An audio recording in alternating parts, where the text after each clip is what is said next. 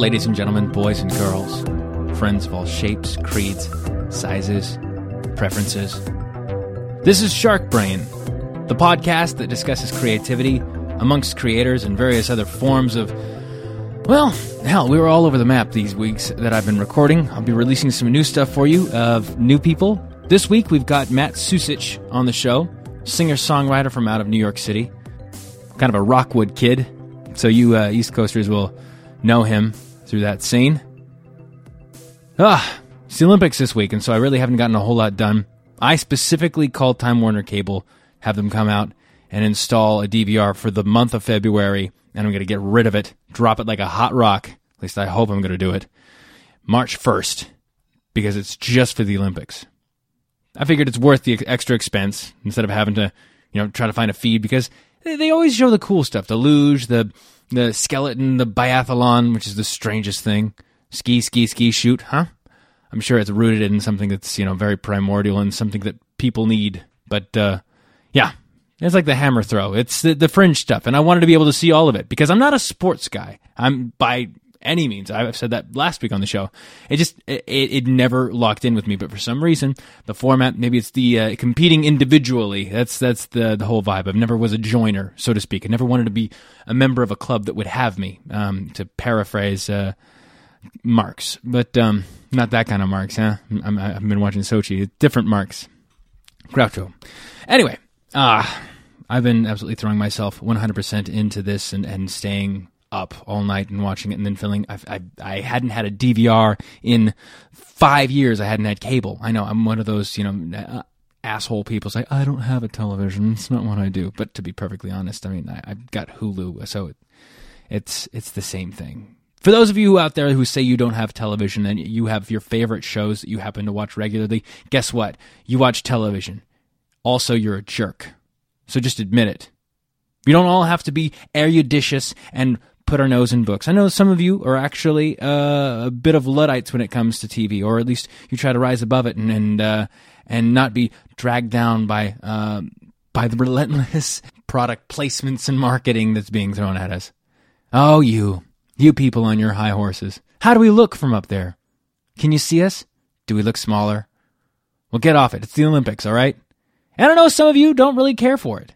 You don't understand what could be the big deal about a bunch of people getting together and doing things that don't necessarily apply to our lives anymore, since we're not an agrarian or even industrial society. We're kind of a post-industrial society. At least my section of the world is. I'm not going to be so xenophobic or short-sighted not to see that people make this stuff. It's not all robots or benevolent beings from another world that drop my new iPhone into my lap. I think I'm thinking too much, guys. I had that moment this week. I had that moment several times. I've been ruminating on it. Think. A lot churning up there. And that's not necessarily a badge of honor because it gets in the way. Hyperanalysis. There's a strange puzzle I've been working on in my head. As artists of any stripe, really, people, creative types, we kind of pull ourselves in two different directions. There's this blind ambition that wants to go and fight and win and show all those assholes from high school that we're really going to be something. And then there's the other half of us, the real half, the half that actually seeks and searches and tries to break new ground, or at least find the core of what we are within ourselves. That part of us needs to really not worry about whether or not it sounds like dubstep or if it's got a cool hook or any of that. It's a push and pull. I'm trying not to think too much, people, about this. It's too much rumination. It's burning me out a little bit. I think I might go on a digital cleanse. What do you guys think of that? My wife told me that I Facebook too much, and I didn't argue one bit, but I did kind of acted a little shitty to her because it hurt so bad because it was so on the money. I base a lot of social interaction in social networks, and it's the gripe of all of us. Hey, by the way, tweet about the show. And that'd be, oh man, I don't know. I often wonder what we would be like without all this. When the bottom falls out. I say when the bottom falls out. I'm not some sort of doom and gloomist thinking that everything's going to come unraveled at one point. I haven't read that much Cormac McCarthy to think that we're going to inevitably end down a dystopian future where everyone's fighting for broth. It's not quite there yet.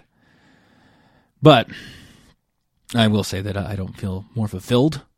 I know that a lot of stuff is saving me time, but I don't feel like I know me. Can anyone relate to that? That it's almost as though everything that's coming at you is just sort of giving you just enough Novocaine to knock you a little bit down a peg to keep your senses from being sharp. You're just sort of you're anesthetized in just a very delicate way, a wash, a warm bath of numbness with all this information. I know that I'm a better person when I'm not completely hooked up to it. That's a drug, man. It's a drug like anything else. If it looks like a drug, acts like a drug, feels like a drug, then it's a drug, man. I do know that Charles Dickens never wrote one single tweet. I do know that Abraham Lincoln wrote the Gettysburg Address without the aid of Wikipedia. So, man, we're capable. We really are. You know what? Let's do that together. At some point in the next couple weeks, let's all get together. We'll have a little starting point. I don't know how we'll do it via Twitter. The irony in that, huh? Everybody, we'll do a tweet saying logging off for the next 24 hours. And for 24 hours, we blissfully become unaware of all these machines that call our attention. My phone is in my pocket all the time, screaming at me, giving me a little chirp saying like, this could be the promise of something amazing. This could be something to anesthetize you. This could be something that phone call. They finally licensed your song for the Olympics. And the one with the charging fury that sounds like a bunch of chariots playing electric guitars. That one. No, it's not. It's something from Amazon Local. It's an email list that I never even thought I signed up for. It's a miasma of crap coming at me. So I'm going to shut it off. I'll tweet about it, and that'll be the fun part about it. I'll do a 24-hour period, and then I'll journal my stuff with over that 24-hour period, letting you know how I feel. And now I might even dedicate myself further to that. I don't know how I'll tell you how I'll do it. You'll just have to wait. I haven't even thought about doing that. I just said this on the mic. I think I've been craving it. My subconscious is coming out through the microphone. It's a sign that I'm really becoming familiar with you guys. Thank you guys for being listeners of this show. It's been an absolute pleasure to do. An absolute pleasure to get in and sit down with people that I don't get a chance to sit down with normally because I'm terrified of social interaction. I had a friend come up to me. We were all getting together and having a good old hang. And I was talking about depression and pulling myself out of the fog and all that stuff. And a lot of people who are kind of, they have a tacit connection to me, think that I'm a happy-go-lucky guy because I'm funny. And I don't think anything could be further from the truth. A lot of funny people are just, they're funny because they think about things in a very dark and bleak way, and the only thing that gets them through it is the gallows humor. So, not to toot my own horn about, thinking a lot over and over again, but yeah, it's you can use a lot of things to medicate yourself for that sort of thing. It kind of comes hand in hand with a lot of artistry. Not every artist is a depressive type, and not every depressive type is an artist, so to speak. So not mutually inclusive, but for me, that's definitely the case. And yet I try to keep it light. So if you are going through something like that, if you feel as though your serotonin receptors aren't firing the way they should, or everything just feels too impossible, I cannot tell you enough to reach out. Reach out to those around you. You can trust your gut on this and really believe that you can get to people. Don't turn to drugs. It's not there. There's nothing there. Recreationally, they can be fun, but not to fix that hole. Don't turn to alcohol. I've been down that road. And be cautious about MAOIs and SSRIs. They're good for something. There's part of my life that I've been on them. And it was kind of an last resort thing. Nothing else was really working. and I couldn't pull myself out of the mire, and that was one of those things that really brought me up for a period of time. It was a Band-Aid when I needed a tourniquet, but it definitely stopped a lot of the blood loss in the metaphoric sense, if you're following me, which I know you are, because, hey, you're 10 minutes in. Come on. 10 minutes already? Man, Jake, time flies when you're talking. Well, that's because I'm a raconteur. I screamed that the other night across a crowded bar at somebody. I'm a raconteur! What else can I tell you guys? Oh, a couple things. Joel Eccles has got a Pledge music campaign that's going on right now. If you're listening to this anytime that it has come out, he's going to be coming up on the show in a couple of weeks, but you guys can check out, just go to Pledge Music and put in Joel Eccles, and he's got... He's raising money for a new album. He's out there recording it right now as I'm speaking. So definitely check that out. Pledge. There's a lot of cool incentives that he's got going over there. Also, if you get a chance to go online, look up Jimmy Kimmel Live. I believe it was February 4th, Tuesday. The Lone Bellow played, and I've known those guys for a bit. Known Brian Umquist, the guitar player, for a long time, and met Zach through Brian on a trip out to New York a few years ago. Definitely check out their performance. It was phenomenal. Got a chance to see them live, and it came across incredibly well on the cameras. You can even see my guitar. It's on stage. It's the backup guitar, the Blonde Casino with the Hootenanny strap. That's mine. My guitar on national television. It's only a matter of time till I'm holding one and doing the same thing. Look at that. Ah! Oh, the confidence, ladies and gentlemen. The hubris. I got it. I gots it. Matt Sucich is on the show today. He's from Queens, born and raised, lives near his parents. It's boggling to me that people do that. He's like a Coppola movie. It's amazing. We talk about what it's like growing up in Astoria, where he's from, living near his parents, going to college and finding himself through the guitar, which happens a lot. A lot of people find themselves at college for various things. Sometimes you're the hacky sacker dude, and you're just a couple of credits shy of life, and sometimes you find the guitar. And it teaches you everything that you need to know about what you are. I'm one of those people, but I started a bit earlier. Yeah. I also realized that I'm pretty smug if I let myself go too long on the mic. Anyway, I digress. Let's get back to it with Matt Sucich on the one, the only, your favorite, Shark Brain.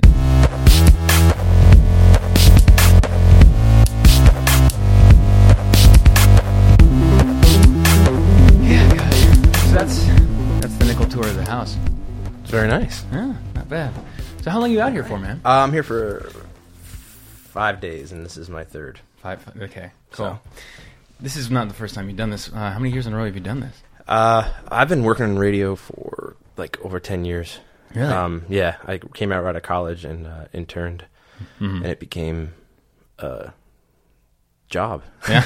Like as they tend to do. It's not what I went to school for, but it was just good people. Yeah, what did you go to school for? I went to school for advertising. Okay, interesting. And yeah, I was not the suit version. Yeah. Like the creative campaigns, and then I loved it. That was like my favorite. I wasn't a big school guy, but I liked the only time I liked being at school. I liked college. I just didn't like the school. You know what I mean? I understand, absolutely, thoroughly. So the only time I enjoyed classes were really advertising projects and those kind of things, because you had to come up with a full campaign. Yeah, it was exciting. What about it appealed to you? Advertising as a well, just I think it was the creative. I think that was just an outlet for me creatively, and I didn't have music just yet. Like I started playing guitar when I was in college, but okay, late bloomer kind of thing. Oh yeah, seriously. Yeah. What appealed to you about that? What made you want to go like, oh hey, you know what, this guitar thing might have something in it? I a kid that I grew up with. My closest friend Scott bought a guitar freshman year of college, like out of the blue. I came over his house and he's like, "Look what I bought." Yeah, and I was like, "Oh damn!" Yeah, guess what? We're doing this. Yeah. And I was like, "All right." Well, my brother had taken a class, like a music class in college, so he had come home from Boston with a cheap Yamaha.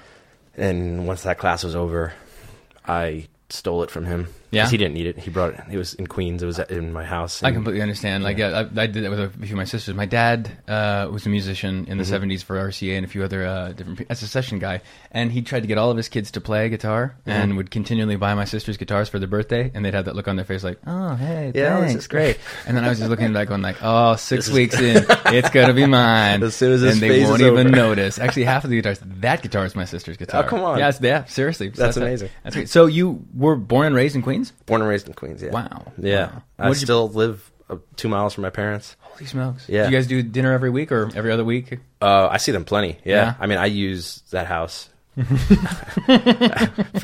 for a lot of things. I go for laundry. You know what I mean? Yeah, dude. And while I'm doing my laundry, I eat well. Naturally. You know? Yeah. Dude, that's amazing. I was always jealous of people who grew up in metropolitan areas for a variety of reasons. One of which, you could like watch a Woody Allen movie and go, "Oh yeah, I've been there. Exactly. I ate ice cream there after a baseball game." Yeah. For me, I was just kind of going, "What's a cab? Are they run by robots? Or are they actual people that do it?"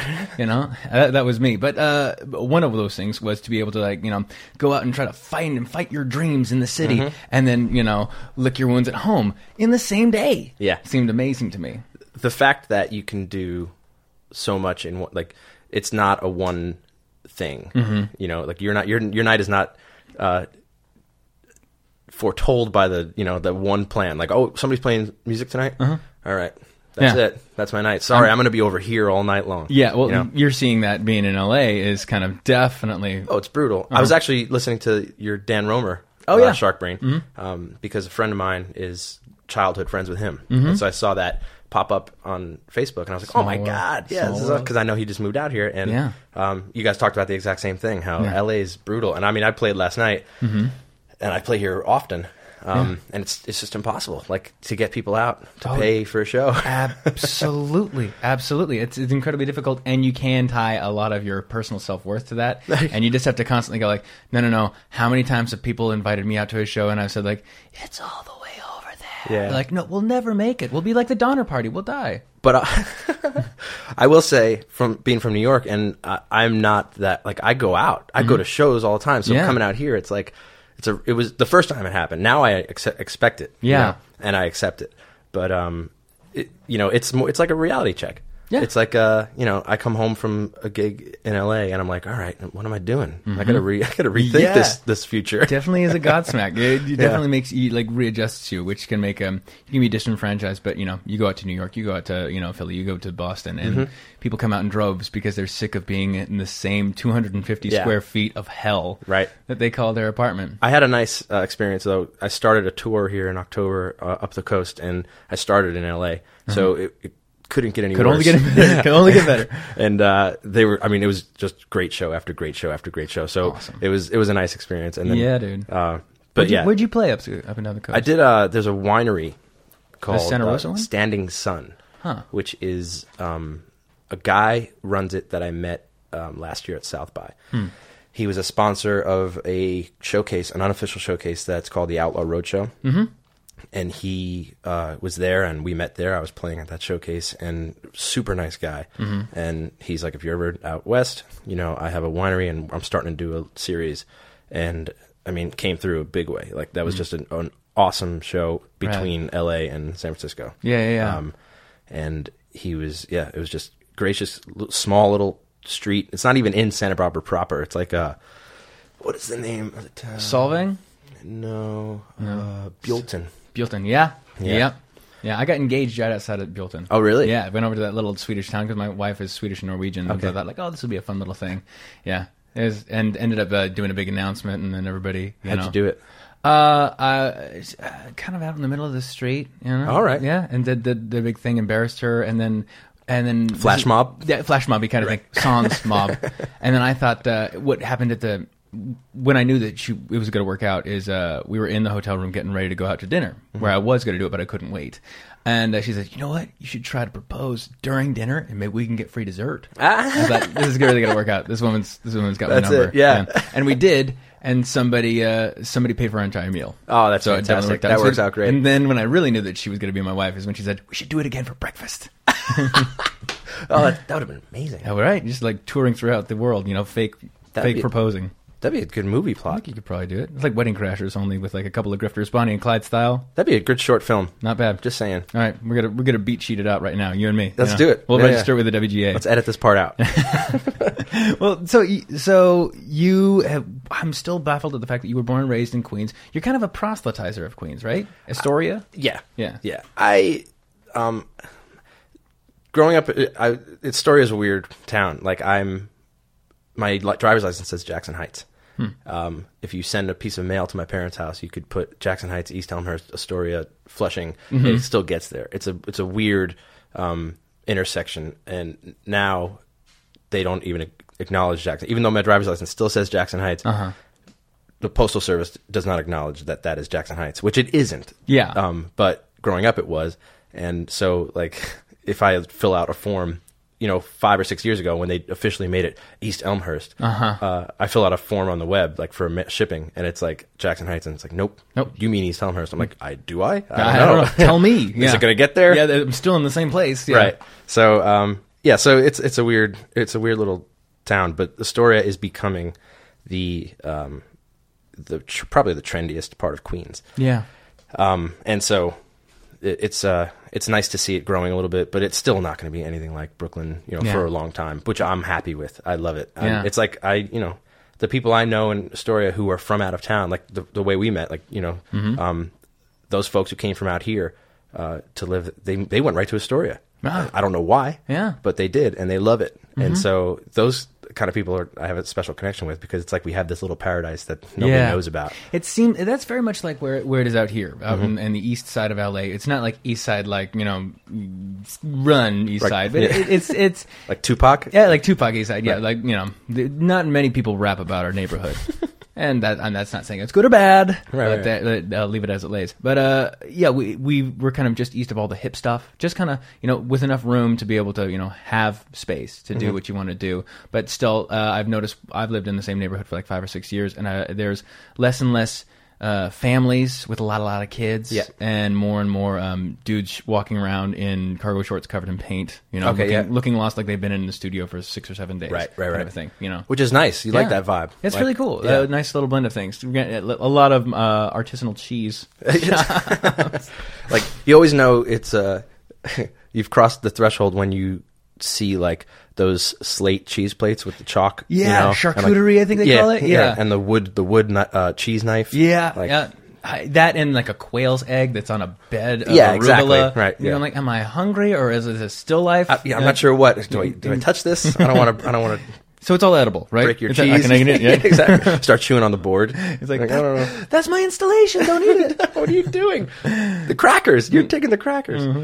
So yeah, that's what Astoria has become. I'm just kidding. And where'd you go to college exactly? I went to Iona, which is in Westchester, New Rochelle area, but I hardly went there. Like I went to class and I went home. Well, not home. I went to Fordham. All my friends went to Fordham, which is split up in 2 campuses in the city and in the Bronx. And on the way home from New Rochelle, because I didn't live at Iona, I would drive past Fordham and I would just stop and hang out with my friends. Wow. And it was, that was some of the best time of my life. Obviously, everybody always, gets nostalgic thinking about college, but it was it's a growing experience, and I feel like I learned more hanging out with my friends, just talking about philosophy and blah blah blah in their apartment on Hughes Avenue, than I did in a philosophy class, which I may or may not have left halfway through during the break, because it was just I couldn't bear it. I understand it completely. I had my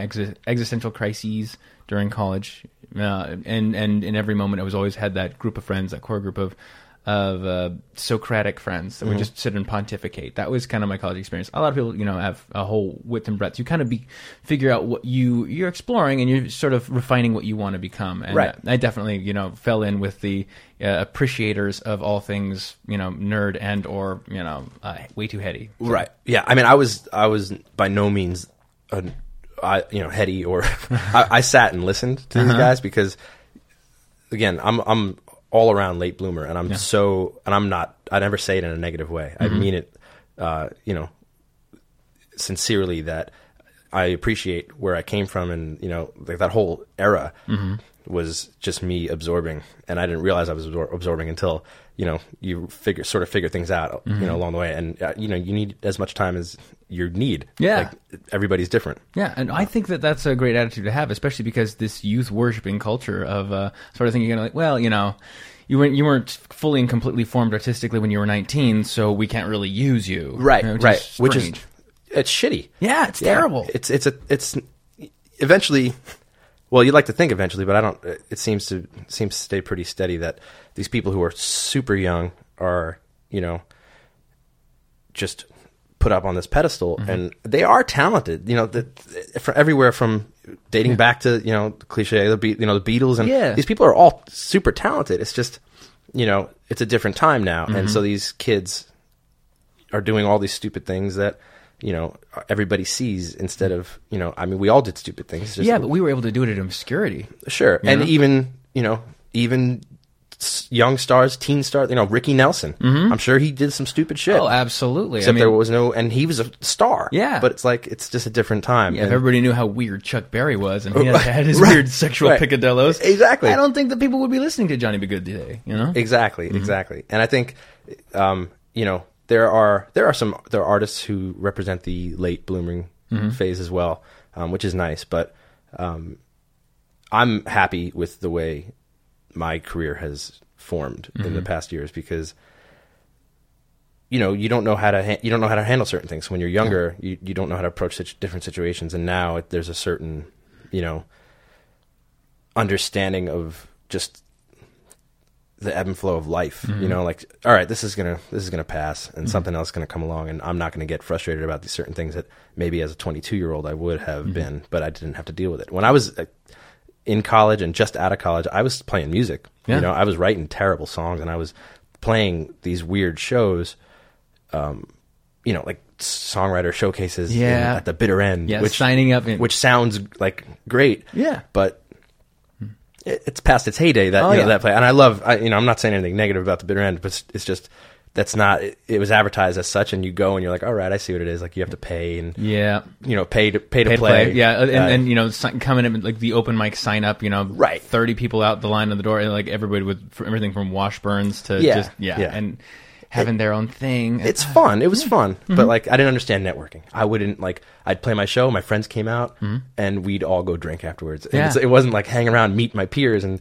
let's write together and let's do this and that. It was just, I think I'm going to do this, and somebody's in the audience is going to find me and make me a star. You should, man with big cigar. Sign him up for a standard Rich and Famous contract. It's so classic. It's so and you hate to be the classic, but everybody's the classic. Dude, I absolutely did that, and that's really encouraging to hear, because I thought that all the kids that grew up in like either New York, San Francisco, Los Angeles, major metropolitan areas, that they just kind of had this sort of moxie and this wherewithal to kind of know, like, oh no, I know what's going on with it. And some people naturally do, because I figured out they fake it. They fucking fake it until they make it, and they're able to just kind of go like, oh yeah, I was just rolling with something. It's like, no, you weren't. You're couching that in the best way possible. You didn't know your ass from a hole in the ground. I just admitted it because I was just wide-eyed like an idiot. Right. You're not supposed to admit it. No, you're not. That's a trade secret. Absolutely. Which I think is bullshit these days. Absolutely. And this is something I tell a lot of people that who who are younger and ask questions like I'm some wise man, but I'm always happy to talk about this stuff, because I am a little older, and I remember when I was this kid right out of college who did these stupid gigs, and then there was a lull. Long period of time where I just didn't do anything because I didn't realize what I was doing. Yeah, friends stopped showing up to shows. I stopped playing shows. I wasn't writing anything I was proud of. And these people who ask, what it was like, or, they come to an open mic and they leave, I went to this open mic, which was incredible. It was at Cafe Vivaldi, and it's on Jones Street. It's on the street in the picture, Bob Dylan's freewheeling. That street. It's an amazing open mic, and I met some of the closest friends I have there, and that was a great period of time. And again, that was only a couple of years ago. And I went for like a solid 2.5 years straight, like every Monday, and I met wonderful people. And then every once in a while, there's a person who walks in because they picked their number earlier in the night. They left. They did some math as to when they were going to come on. They show up.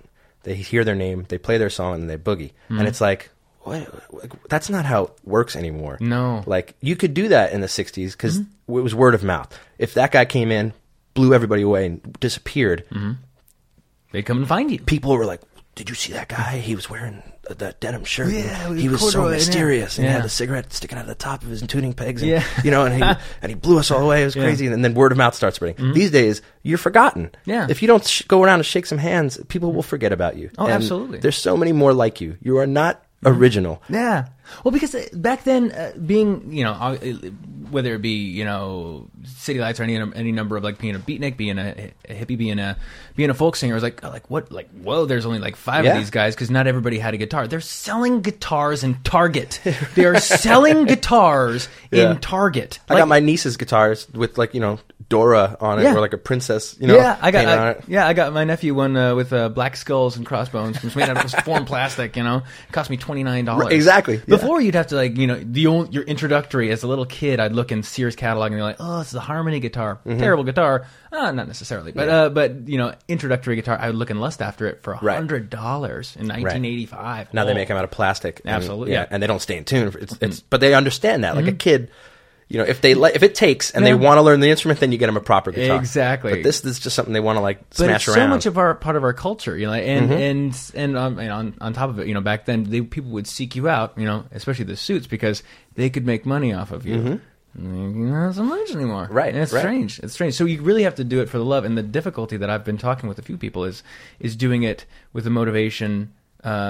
Is the motivation behind doing it worth it just for the sake of it? Like, say, keeping, what it must have been like in the Dark Ages, keeping literacy alive. When these impending hordes of Vikings would come down and try to, stake out your monastery. Is it worth it to be a calligraphist? Right. We should really just learn to shoot. The city is burning. The city is burning. Hold on. I'm almost through John chapter 3. Recopying this Bible. You just made me write, the city is burning. You can't. I told you, foul silence. I can't hear you talk. So that's an interesting thing about it. So hanging. When did you? Was it like just doing that open mic, or like over the years realizing, hey, I have to make some FaceTime with people and some connections? No, I had an actual moment where you like, which I didn't believe existed. It was a moment like, holy crap, I need to do this. I'll tell you exactly when it was. It was like October 2010.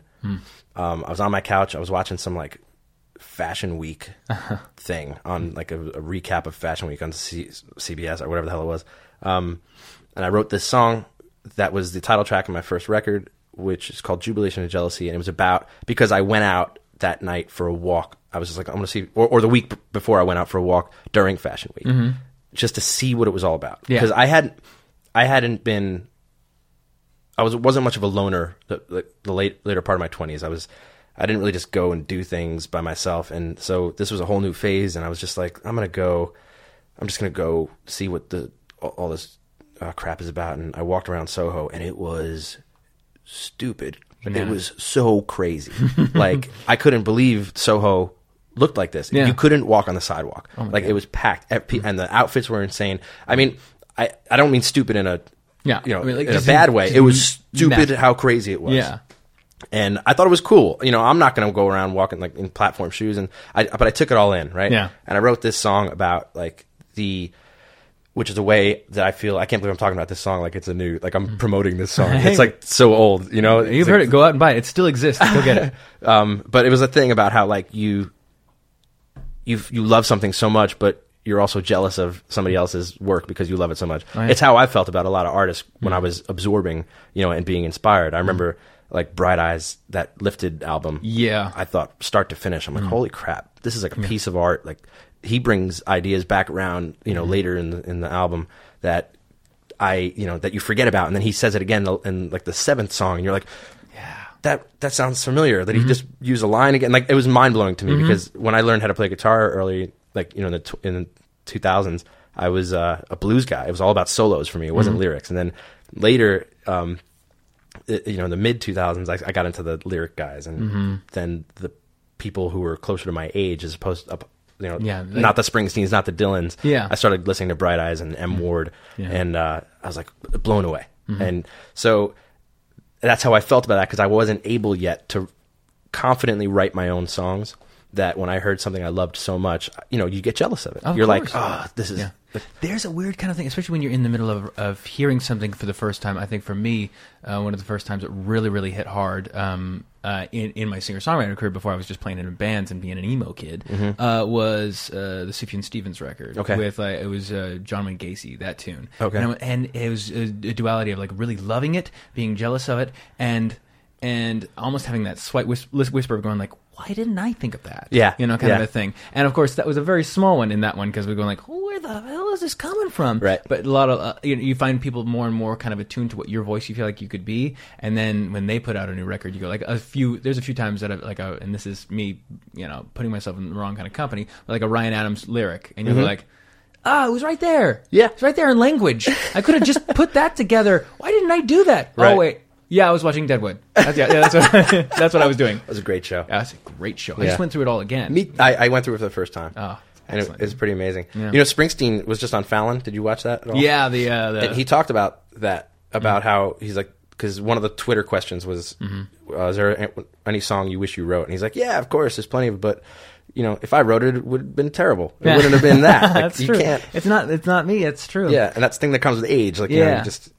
Yeah, he just remains pliable. Listening to Nebraska a lot and just realizing, no, I mean that's another thing too. Is you can make records and even if you're not intending, if you can hear it, you can if you can make out the words and you can make out the melody and the chords, it's just fine. That was on an old 4-track TIAC thing, like in his barn or something. Yeah, I just read an article. I think it was like top Springsteen albums, or it might have been Esquire. I don't know who did it, but one of the things was at the bottom was Nebraska, and it says nobody ever listened to Nebraska, and I was like, I listened to Nebraska. Like all these dudes. I love Nebraska. Nebraska's amazing, dude.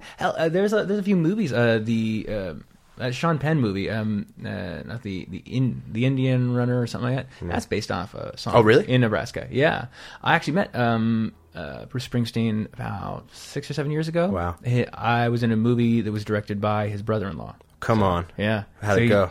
It was great. The meeting, actually, I was pretty nervous. Did you actually have a conversation? Yeah, he said like, "You did a good job in the movie." I was like, "Thank you, Bruce Springsteen. I thought you were really good."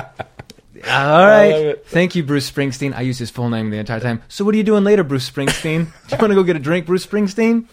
That's my exact impression of him, too. I met him once, and all I did was shake his hand. Yeah. And he goes, how's it going, guys? And he's shaking. I was like, oh, my God. Yeah. I squealed like a... You did?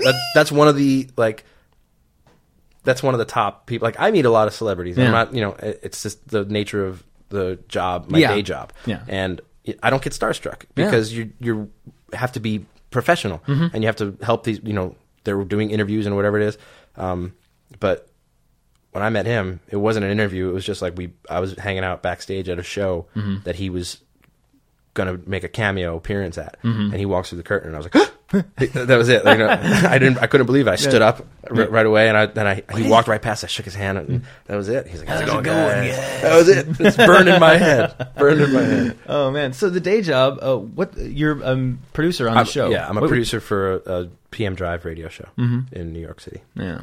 So a PM Drive, so you don't have to do the insane crazy hours. No. It works out nice. Yeah. It works out nice for the day job and the night job work together. Yeah, in a nice little synergy. So like, where do you get off? Like 7? 8 7, yeah. Shows off at 7, and I'm the guy. I'm like, the guy who laughs in the background, and I push buttons and I make sure there's audio and stuff to talk about. Okay, yeah, it's good. It's a good gig, and I mean, there's also a lot of other side things that we have a lot of artists come up and do interviews and performances, and I run those sessions. I'll engineer the interview and the performance and stuff like that. It's good. It's nice. That's great, dude. That's great. Are these Red Wings? They are. Ah, dude, yeah, mine too. Are they? Yeah, guy. Nice. I love these. I just had these resold. These are brand new soles. Oh, really, dude? I had these boots for 3.5 years. You know what? I had to have them resold, and they ship them. Yeah. So I had to live without them. Well, I bought a new pair. Not these. I bought the. I don't know what they're called. I don't love them, but they turn out to be a decent snow boot. Oh. Because it's been snowing like hell, and it's I'm getting used to them. It's just that the sole was so white on the new ones. Yeah. I love that I'm having this conversation with you right now. Dude, they're amazing. They're amazing boots. I heard a lot of people talk about them, over and over again. My dad, for the longest time, as we were growing up, had these old hiking boots that were Vasks, which were the hiking section of Red Wings, and it was this iconographic, man's boot. Yeah, and exactly. I went like around August of this last year and tried them on, fell in love with these guys, and then I've worn them every single day since. That's it. Yeah. Every day. Every single day. It's just I felt strange the days that I was without these, and when it was funny when I got them back, they call you. They're like, "Yeah, your boots are back from the thing." I'm like, "Great!" Boop. Like I was like a puff of smoke. The phone fell to the floor, And I go to the store. I show up, and the guy comes out with them as if I had left my children, at daycare for like a weekend away, and I come back and this was like a month, it's like 3 to 4 weeks, damn. and he comes out from behind the thing with them, and I'm like, "Hey, look at these guys!" I said out loud, I was like, "Look at those guys!" And they were all fixed up. It was a brand new sole, like it felt great, and then he's like, "How are those new ones working out for you?" I'm like, "Yeah, they're all right." Yeah, It's funny though. If you ever look through the Red Wing catalog, you see like the functional boots they have for actual working men. Yeah. And then like the style icons. Exactly. And nobody wears the functional ones. You stupid hipsters and your need for something real in your life. Yeah. Here you go. Even though you're never going to do a real work in your life unless you own a house in the middle of Wisconsin, you get a bug up your ass. You want to look like a bricklayer? Yeah. Here you go. Yeah, your dad worked for the public library. Would you like to feel like a man? Yeah. Yeah, they're because those are hideous. Yeah. The brick. Oh, dude. Yeah. Just the boots in general for like functioning. Yeah. Work boots. Actual dudes that do stuff. Like guy who's using a jackhammer all day long. Oh, yeah. They're awful. Yeah. Yeah. Nobody buys those for fashion. They look like industrial bumpers. Yeah. It's like wearing an inner tube. Yeah, it's true. Yeah. But these they're great. Yeah, these are great. The Iron Ranger. Yeah. Big fan of them. Love it, dude. Love it. So you were a late bloomer, but part of being a late bloomer means that you had. You said you were getting into blues when you first started playing. Oh yeah. That was just because that was my perception of music. It was like the first record I bought. I remember buying Johnny Lang. Lie to Me, that album, and Eric Clapton Unplugged. Yeah. And I learned front to back Eric Clapton Unplugged, and that's how I learned how to play guitar. Yeah. Aside from my friend Jerry, who taught me Stairway to Heaven, classic first song to learn ever. You do. So that was the first thing I ever did. Like I saw him play Stairway, and I was like, okay, Yeah. like show me now. Yeah. And then like he did the first part, and I'd spend 10 minutes on it, and then I like, what's next? And I was annoying as all hell to this kid. And then, little by little, it became like less about the chords. I mean, obviously, first thing you'd learn is like a G and a D and a C, something like that. But from that point on, it was like I got a solo. I want a solo, and it was all that kind of stuff. And if a song didn't have a guitar solo, I didn't care. I was just, I skipped the ones that were purely, lyrics. And that was just because I thought I had to do that. And then I started writing, and when you start writing, you start listening to the writers, and that came much later. But I was always playing guitar since like 1998, 99, but I didn't start writing songs that I was super proud of until I turned 30. It's that journeyman thing you have to go through. Maybe that's what our actual work is. It's all head stuff, so we actually need something that grounds us in the real world. That's why we buy $300 pair of boots. Yeah. Is that how much these were? I think. Well, oh my god. Yeah, I know. Well. One thing I wanted to ask you was, what kind of music was there growing up in the house? Oh, I grew up on like oldies, like 50s and 60s. Yeah. We had a radio station in New York called CBS FM 101.1, and up until maybe mid 2000s, they were true to the the oldies format, and it was just nonstop. My mom would tape. She would put in a tape, just tape it until the tape ran out, and then flip the tape and tape again. And we took like road trips to Disney World or something, and we would just listen to tapes of CBS FM. So it wasn't, that was there was no box set CDs of like the 50s and the 60s, and so it was just we would have tapes of these hours of radio, which included the Maryland, DJ, included our familiar voices, and so that's what was I grew up on. But I also remember. And I recently told this story at a show about how I'm still, I'm from a generation that grew up with a record player in the house. And I remember being a kid, giant headphones, sitting by the record player, and it's embarrassing what the record was, but I remember specifically putting the needle down on Eye of the Tiger. Yeah, Survivor, man. Terrible. Oh, jeez. But just think about how that, that's a kid, know. Dude, it was massive. Oh, come on. That was the best. You know what I would do? My parents had on VHS taped from television Rocky 1, 2, and 3. And I'd get through 1 and 2 because they're pretty dark, pretty heavy themed. And then 3 just gets all razzle dazzle about stuff. So I would listen to that and then go out and go and beat up on stuff out in the yard. That's 4 is the soundtrack. Oh yeah, that's true. 4 is the one with isn't that Eye of the Tiger? And that's I don't know. I'm pretty sure Survivor did like half the soundtrack on that. Yeah, that's right. But then there was also James Brown in 4 in the beginning. Yes, yeah. Living in America. Classic. I just said to somebody the other day, and I've had a bit of a Rocky obsession lately, but probably the highest mortality rate of any job in America in the 1980s was being Rocky's trainer. It's 2 out of 3, man. That's a 66 percentile fatality rate. It's terrible. Not good to do it. Did you ever watch the new one? The new one, like Rocky 6 or something like that? Did it even have a number? I think it was just Rocky. My wife actually... No, Rocky's the original. Yeah, Rocky's the original. This is called Rocky Balboa. Yeah, my wife worked on it. Really? She was a digital project intermediary manager. So basically, she worked at the Post House where they came in and brought it. And apparently, according to her, every single day, because Stallone was directing it or he was producing it, but he would come in every single day and would order a pastrami sandwich. This guy's like 5'6", 5'7". Yeah. And the guy's probably got a gallstone the size of a tennis ball in him. But he's just eating this pastrami sandwich every single day, like openly taking human growth hormone. And my God, yes. In the veins in his face and the muscle and all that stuff, he looks like a topographical map of Asia. You can follow a vein from his face to his ribs. Yeah, absolutely. It's like the New York metro system, His body is literally just unplug it and there it is. Man. That's very funny. Mm-hmm. Yeah, I didn't bother to see that movie. Yeah, nor did I. I said, honey, should we go see it? I mean, you've seen the dailies and stuff. She's like, yeah, this one might not be. We can watch Amelie again.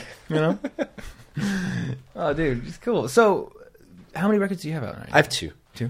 Yeah, 2 self-produced full-length albums that, I think I was in a rush to put out material. Because I got started later.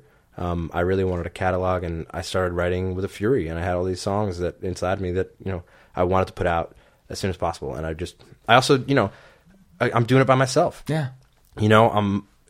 I don't have any kind of pressures or a timeline, and it was like, I'm just going to record this, and I'm going to put it out. Then I'm going to record another one and put it out. And I have wonderful people around me who helped me along the way. It wasn't entirely by yourself. It's just by yourself, quote unquote, means, I don't have proper representation. Yeah, or somebody breathing down your neck going we really need that single. Yeah, which doesn't, that doesn't happen to singer-songwriters. Really. We really need that thing that's really sad that they play on Grey's Anatomy. So some dude's looking up at a window while it rains. Yeah, right, exactly. And she's just looking out, peering out, searching for him, and you come on, and people cry. Yeah. Except we're just going to we're going to give that exact description to a couple of people in Nashville, and they're just going to write something up for it. They're just going to work it up. Yeah. But yeah, I just put them out, and I'm happy with how they came out, and I love those albums. But now I'm excited about I'm writing, always writing, and there's some new stuff coming, and I don't know that I'm going to do a full album again, at least for a while. I think I'm just going to do song here and there, and singles, and be able to get behind them. It's just the way it's the way people listen now, and I'm okay with it. I would love. You can always say I would love things to be the way they used to be. I would love to be able to put out, a 7-song LP. Yeah. It's Bruce Springsteen and the E Street Band, one of those kind of things where, how was there only 7 songs in this album? But it's a full album, and things like that. But time changes, and we're not even a part of that era whatsoever. And the way people listen to music now is a throwaway. And it's a shame if people are super fans and they like you can see that people are listening to every track on your album. But if you put out a full-length album these days, I think, 80% of it goes unheard because people are going to see what streams are streaming the most, what songs are streaming the most, and they're going to listen to that because that's the most popular song. Like, oh, this one has over 2,000 listens. Yeah. That's got to be the hit. Hit is like a different term, you know what I mean? Absolutely. That's how you think of it. Yeah. And so, why not just put out individual songs? It's just more practical, and you're not kind of, these are things that you wrote and you put your heart and soul into them recording wise, and then they go unheard. And maybe somebody finds you down the line, they go back into your back catalog and they listen to them, but it's just almost wasteful. Yeah, many a night that thought has soothed me as a balm, going like, no, you know what? When I die, Van Gogh only sold one painting in his life to his brother. So that whole thing. Which, at the same time, I say, like, if an album is made in the middle of a forest and nobody hears it, does it still get 2 stars on the Pitchfork? Right. Yeah, that's how you make it when Pitchfork reviews you. Yeah, when they hate you, love you, or do anything. Right. I think that Pitchfork is the journalistic equivalent of a hipster on Xanax. Sure. If you can somehow register with them, you're doing something right. I don't even go to that site. I have friends that do, and they're always going like, "Have you heard Sucich and Banacha? There's like this two. they're like a lesbian couple, but they're also Siamese twins."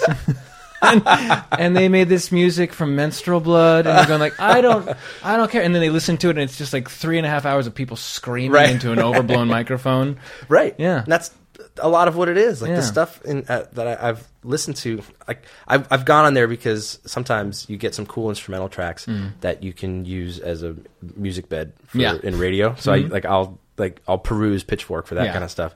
But other than that, I'd never been to the site. So the first time I went there, I didn't even know how to like navigate it. Yeah. And as far as my music's concerned, like that's not a goal of mine. Yeah. I don't know that I've ever heard artists like myself on that type of a.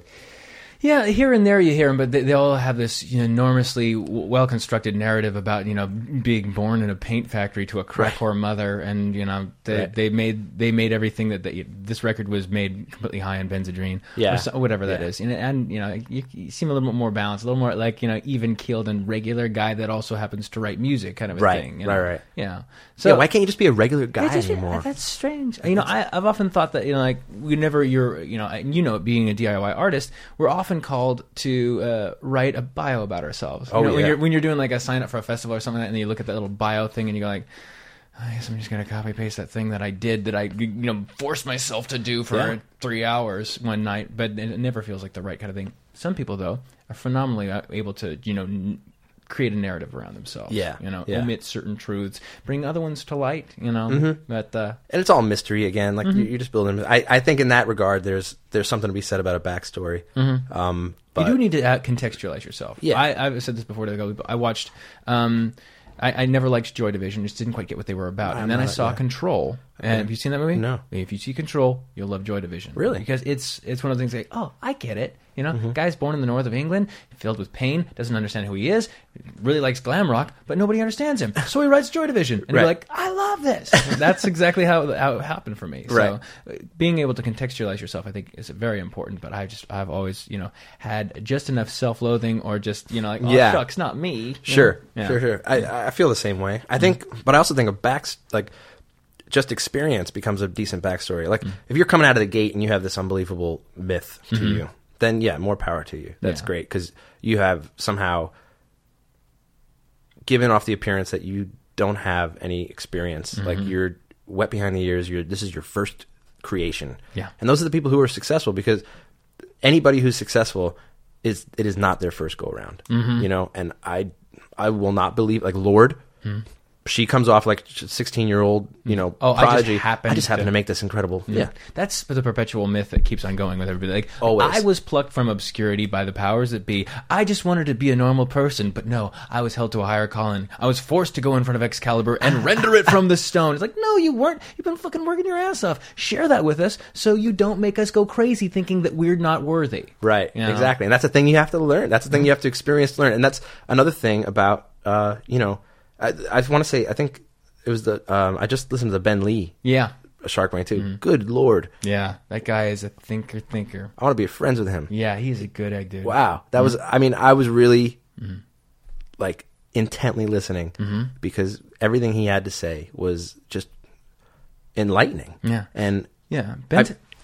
Sorry, go ahead. No, Ben's had a really interesting experience because so much huge success came so early to the point where, he was living and working with these icons of his day, the coolest of the cool. Which, you know, when you're, you know, a singer-songwriter or anything like that, you want to be in that zone, not like hyper successful to where everything is just a weird carnival going on around you, and not living in obscurity. So he hit that apex, and so being so young and hitting that apex, he's like, well, this isn't everything it's all cracked up to be, and he kept on searching. Right. If you follow him on Instagram, every single one, he's just into all this peripheral, strange, hypothetical, philosophical stuff. It's great. I'm gonna follow him on everything now. Yeah. It was great. It was a really great podcast, and I just thought there are some things obviously that connect, you know, because being older, there are certain ways I approach, you know, this business. I didn't have to deal with any of that stuff, and I'm not going to ever have to deal with that stuff. Yeah, you know, like I'm not ever going to be like this massive pop star. Yeah, and I'm okay with that. Yeah, that's not what I want. Yeah, you know, we could feed our mouths and pay our bills, and, you know, have a house, put our kids through college, maybe, depending on the college they want to go to. If they want to go to Ivy League, they better get scholarships. Okay, damn straight. Come on, you know, like football. If you really football or, you know, like invent something. All right, just invent something. You gotta give them an app developing thing right when they're 3 or 4 years old. You know, but yeah, if they want to do that, then you know, you can do that. You can actually be a middle class musician, so to speak. You know, working within your own niche, getting a piece of the pizza without having to go do this blast extravaganza. Exactly, and the thing about Lord and those kind of artists, it's like, you know,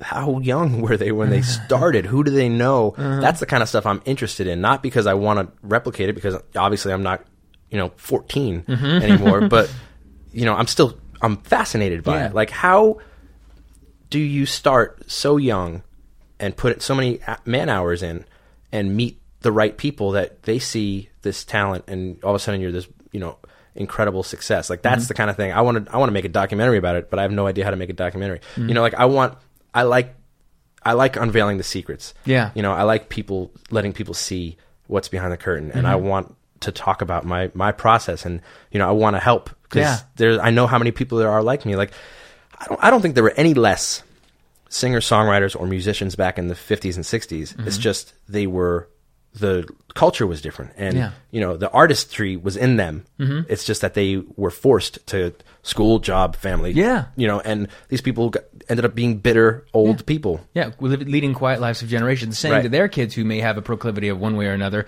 don't do that. I didn't do it, and you're certainly not going to do it, because if you do it and I didn't, then I'm just saddled with regret. If I'm prudent and I tell you not to do that, then I can actually sleep a little better at night. Right. Yeah. Exactly. My old track coach came out to a show in Connecticut once, and he tells me, and he still tells me all the time, it's nice. He'll say, like, you know, don't stop what you're doing. Yeah. Like, no matter what, like, don't stop what you're doing, because classic coach form, you know, I didn't even ask for this advice. You know, and I was perfectly happy. It's not like I was moping in a corner, like, I don't know what I'm doing with my life. Do you hear that sound check? And he was like, you know, we're out to dinner afterwards, and he's like, just there's need for the arts in the world. Yeah. And don't stop. And I was like, oh, that's wonderful. Thank you so much for saying that. Because, you know, I'm working a day job, but I'm doing this because I need to do it, you know? Like, I need it for me. Yeah. And so hopefully people dig it, and they follow me, and I get a massive following, and I can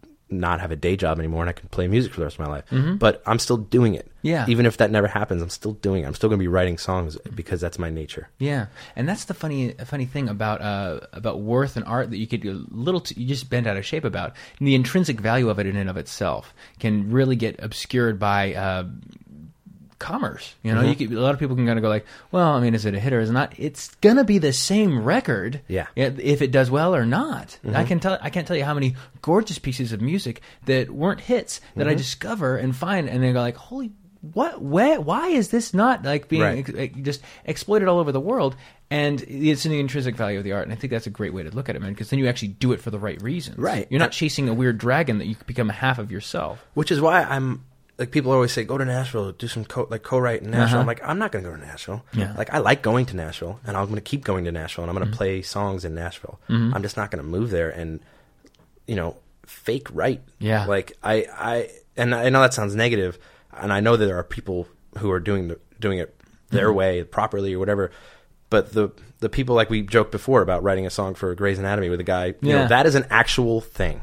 People will say, we need a song for this guy who's sitting by a window, the rain's pouring down, he's crying, and his wife is on life support. And it'd be really good if you could just like use the word aptitude in it. You know, like, right. And you're like, okay, I'm not a robot, you know? And that's people's living. Like people are making a living doing that, and I think that's fine. Yeah, you know, motivations aside, you know, it is a craft. It is a craft, but at the same time, like it seems to be the way you're talking about it is you're doing it for not to craft things and to make beautiful things, but to let yourself be known and to be known by others. Yeah, through that, you know, there's no harm in it. Like those people, the same people who are writing that for Grey's Anatomy, also probably go home and write songs and they perform on their own as a solo artist. You know, but it's an interesting life, and I just think, you know,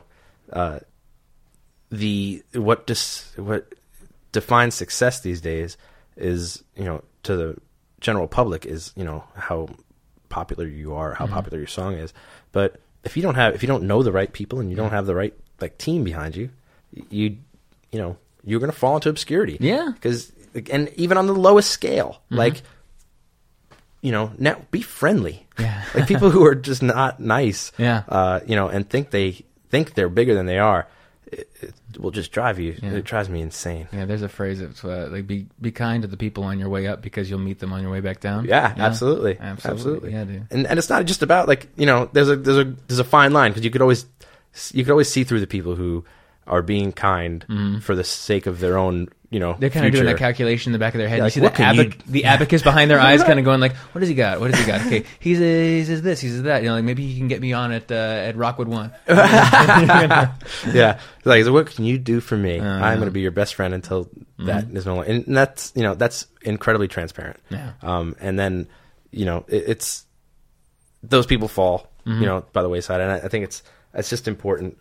The hard thing to do is in the middle of them. They actually do sometimes achieve success, and you kind of go like, "Oh, they go!" Oh, it hurts. Yeah, and then you got to know that like that's just a paper tiger, man. Exactly. It's that was something I learned. Actually, I read Josh Ritter when I first started playing out seriously a few years ago. It was almost like he was in my head because he did a series of blog posts. I wasn't even a listener. I wasn't even a Josh Ritter fan. I'd heard plenty about him, but I never heard a single song. And then, don't ask me how I got on his blog, but he was writing this blog about what it was like when he was starting out. And it was perfect for what the timing, you know, I read this and I was living it. Yeah. I'm like, oh my God, this is like Bible. It was like 8 installments, and that was all it was, but it was just him talking about his, you know, his path. And it was, you know, like Ben said, you know, you don't want somebody else's life, you know, because then you're getting rid of, you know, your own path. Yeah. But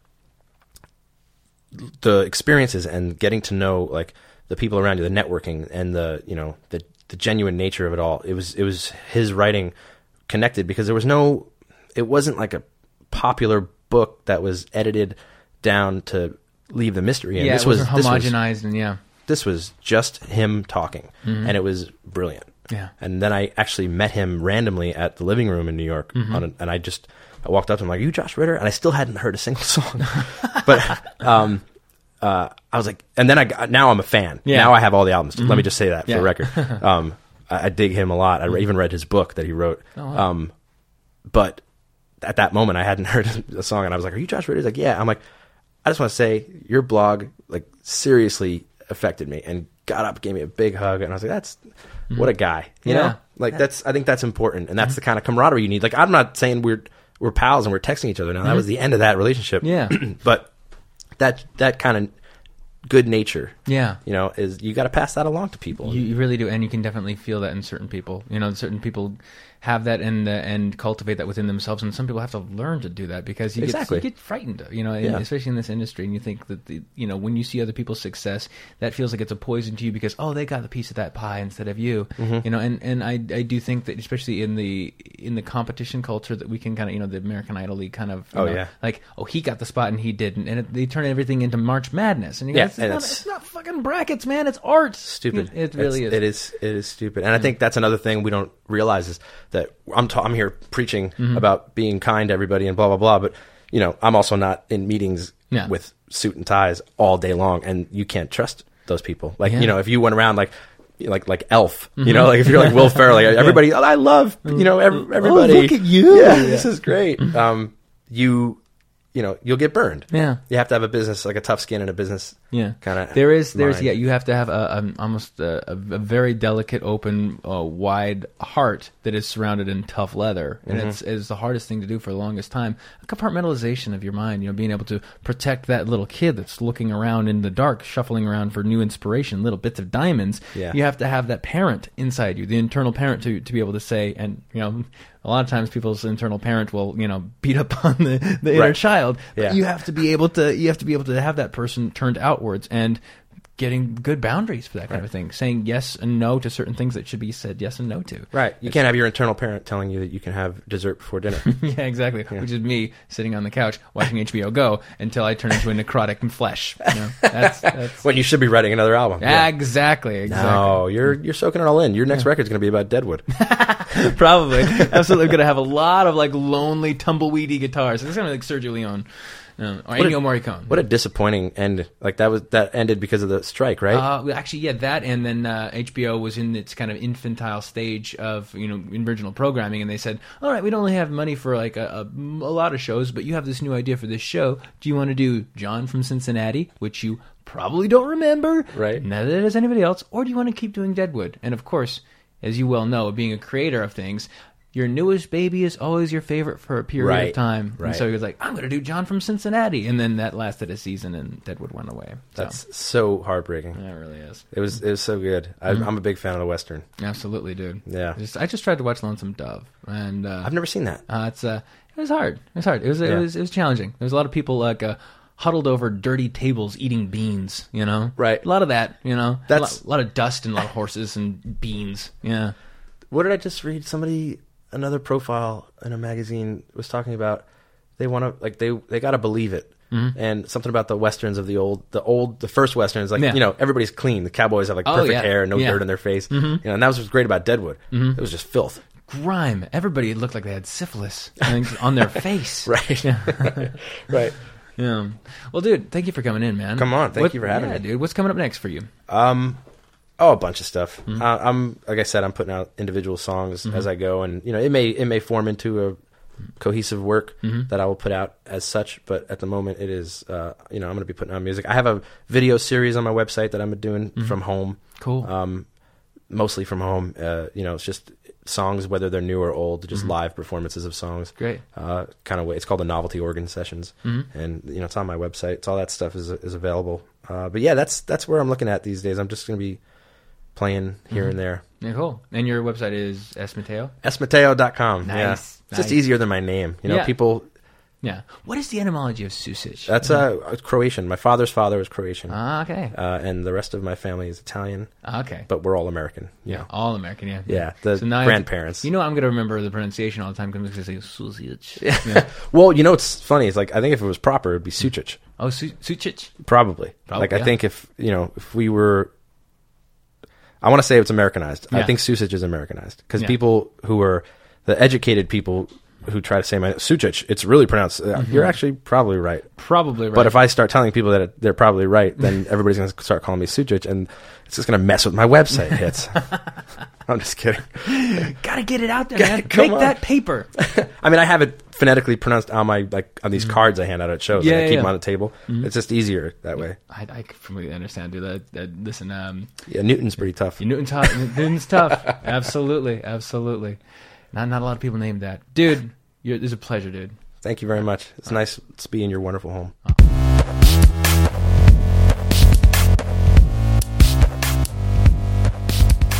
Well, that's a good guy.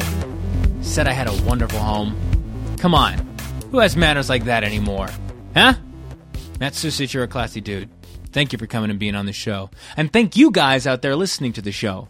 Keep spreading the word about it. As ironically as I railed against social media, I know you're on it. I know I'm on it. I know we're all on it. Spread the word. Share this with your friends. I really enjoy doing it, and the more that this gains some ground and traction and we get more and more listeners, the cooler stuff that we're going to be able to do.